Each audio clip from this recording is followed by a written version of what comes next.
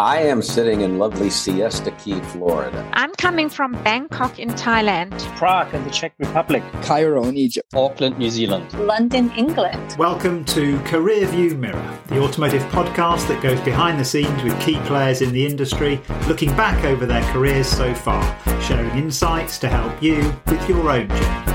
I'm your host, Andy Follows.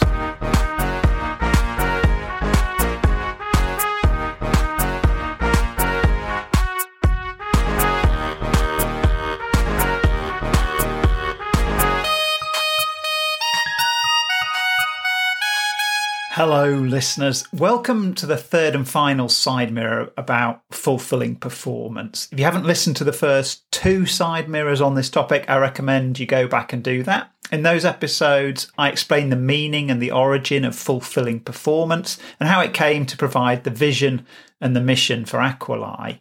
Having accepted our mission to enable fulfilling performance, we needed to come up with a methodology to do that. And in this episode, I'm going to share with you how we devised the fulfilling performance framework and how you can use it as a lens through which to view the performance of individuals, teams, and organisations. To use a medical analogy, if the presenting symptom is underperformance, the framework helps you to diagnose the underlying cause. If you're a visual person and you'd like to look at the framework as you listen to this, you'll find it on our website at aquali.co.uk under the heading The Aquali Performance Model. In the second of these three episodes, I asked you to think about a time in your career when you were performing at a high level and to answer some questions. The objective of that exercise was to illustrate that there's more to an individual's performance than their own capability and to highlight the other levers that play a fundamental role.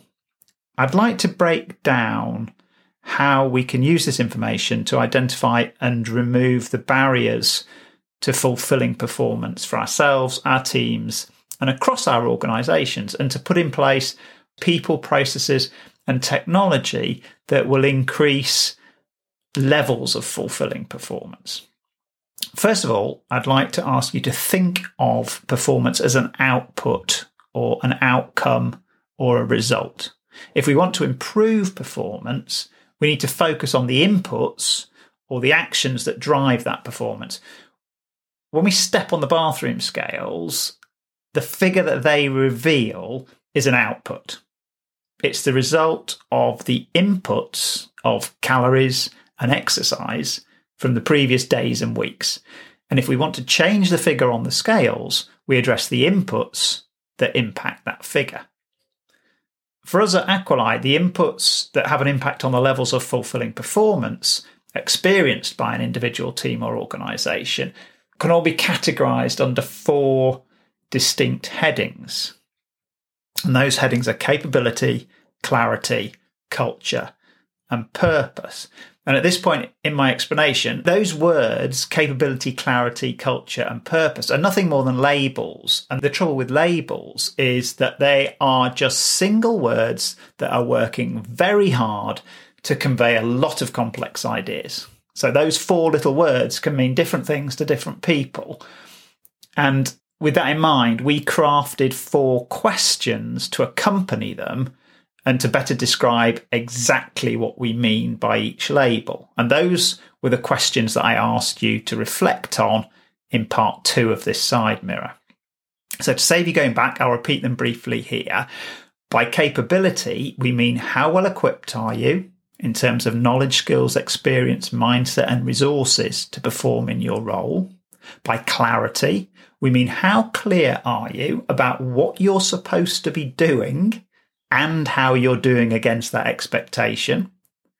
By culture, we mean how is the behaviour of the people around you at work and at home supporting you to perform at a high level. And by purpose, we mean how much does it mean to you what you're doing.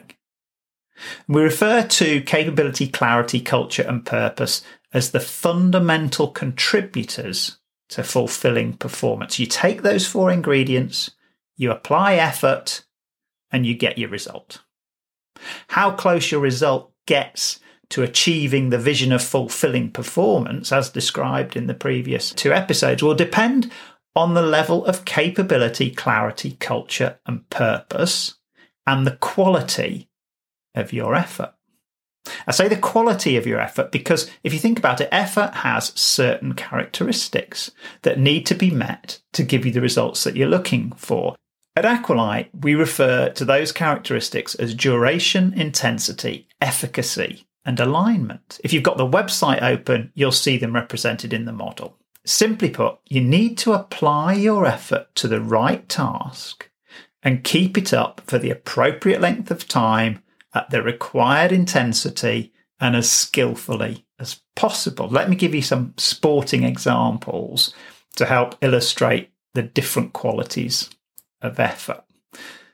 An archer could do a perfect job of shooting an arrow, but if they're shooting in the wrong direction, if the arrow's not aligned with the target, the result will be a miss. This is why the alignment of our effort is so important to performance. A marathon runner could run at a record-breaking pace and stop just before the finish. This is why we need to pay attention to the duration of our effort.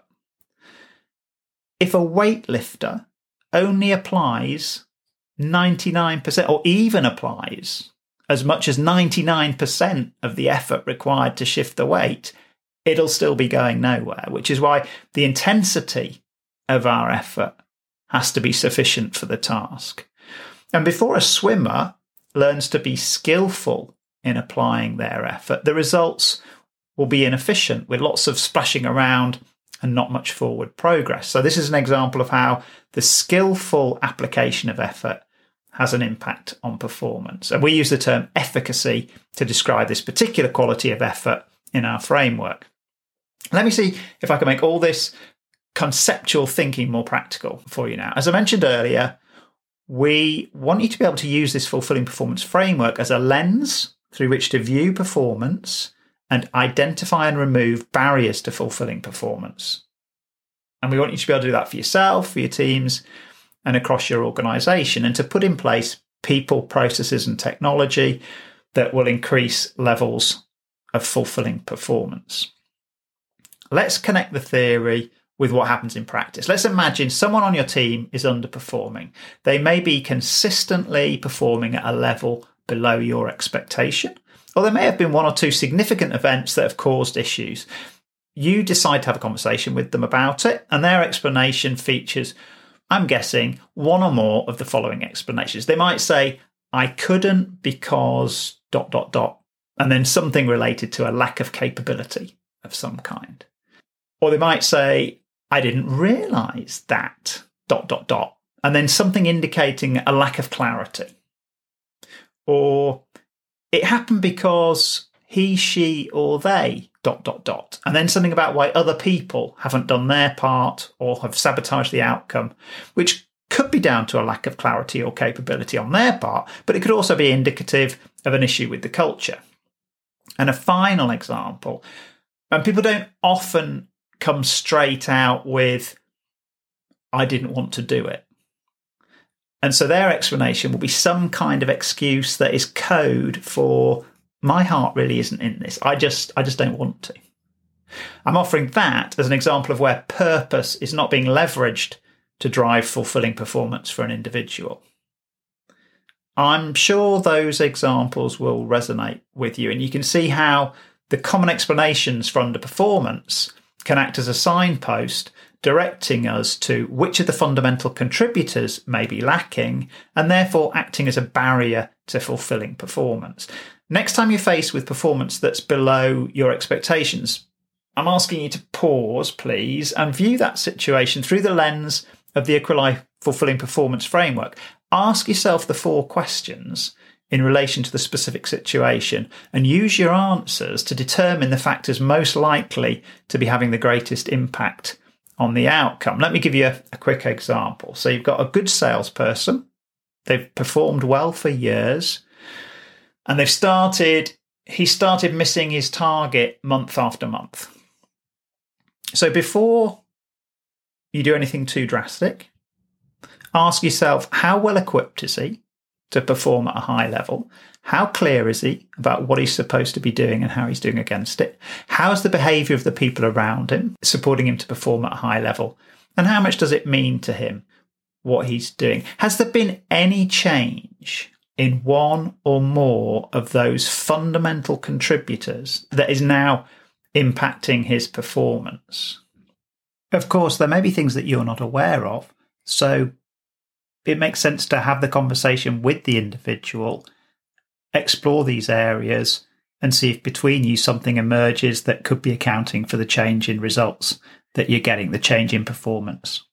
I'm conscious that we've covered a lot of ground, and I'll thank you again for staying with me. That was just one simple example to illustrate how to use the framework as a diagnostic tool to get to the root cause of underperformance. To keep it simple, I use the example of one person underperforming, but you can equally use the approach to consider a team or an organisation, and of course your own performance, and that might be a good place to start to practice.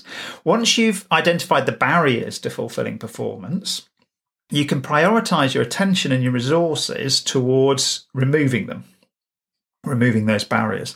The framework acts as a starting point, giving you a lens through which to view underperformance and helping you to highlight underlying issues. You can then implement actions and initiatives to address those issues.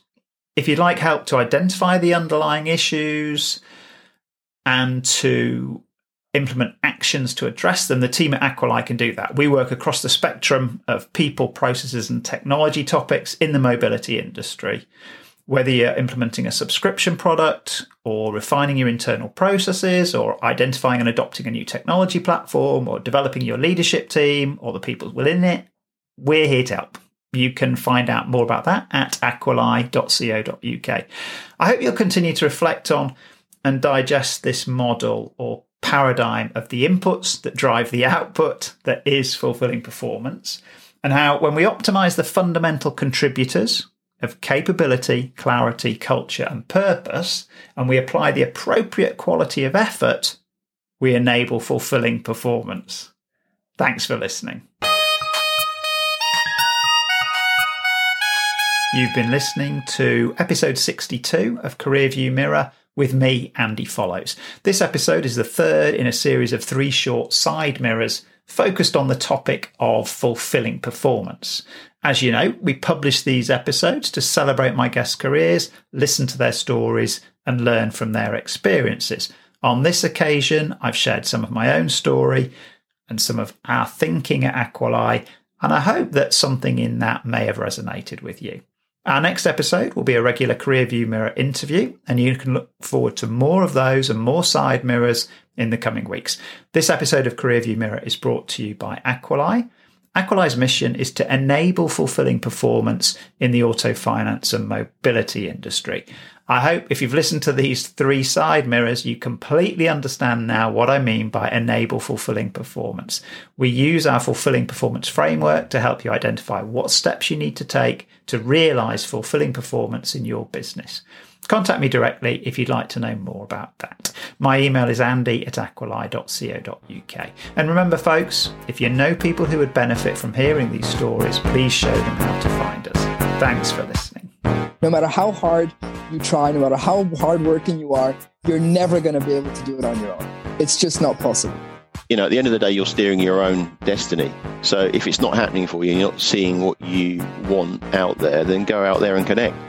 Don't rely on others. You have to do it yourself. You have to take control.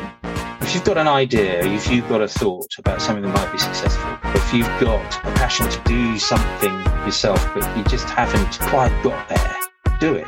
Take a risk, take a chance, stick your neck out. What's the worst that can happen? You fall down, okay, you pick yourself up and you try again.